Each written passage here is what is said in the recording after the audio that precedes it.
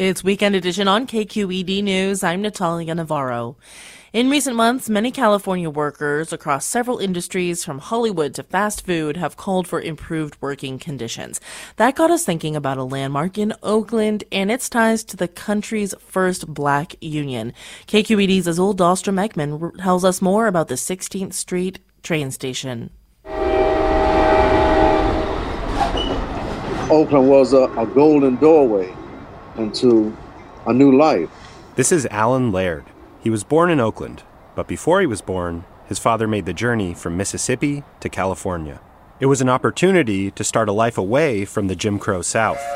When the doors opened up, the engine let off its last blast of steam. You almost hear a sigh of relief, like hope is here. And now we are at home, a new home. Laird's father worked as a cook on the Southern Pacific Railroad, so Laird was at the station a lot in the 50s when he was a boy. So I had a love affair with that station. It was built in 1912, during the golden age of rail travel. For decades, the station was as busy as an airport is today. It was the grandest railroad station ever designed in the San Francisco Bay Area. That's Mitchell Schwartzer, professor and author of the book Hellatown, Oakland's History of Development and Disruption. Back in the day, there would have been, 50 or more trains coming across from long distances every day, arriving at the station.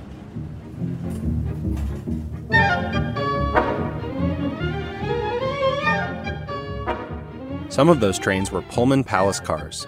The Pullman Company was known for almost exclusively hiring black men for service jobs like porters.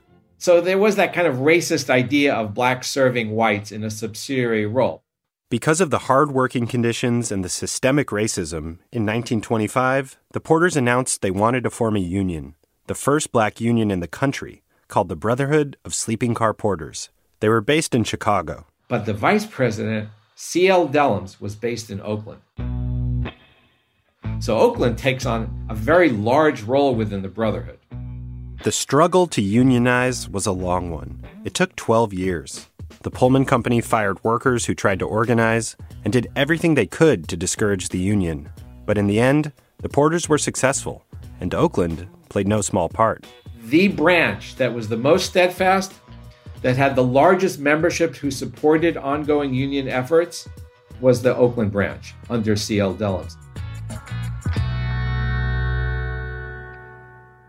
These railroad jobs were the foundation for a neighborhood of black-owned businesses, nightclubs, and homes in West Oakland. The neighborhood and the 16th Street station thrived until the late 1950s, when the construction of the 880 freeway and later the BART line demolished a lot of those West Oakland businesses and homes. As for the 16th Street station, the Loma Prieta earthquake badly damaged the structure. Alan Laird again. It's like losing a friend. But you see the shadow of it right there. And you want to run and tell people, I remember when that was a palace. And that was filled with thriving hearts and minds and souls and energy. The last train rolled past it in 1994.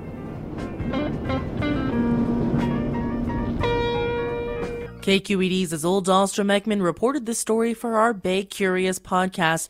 You can read more about the history of the 16th Street train station at kqed.org. I'm Natalia Navarro.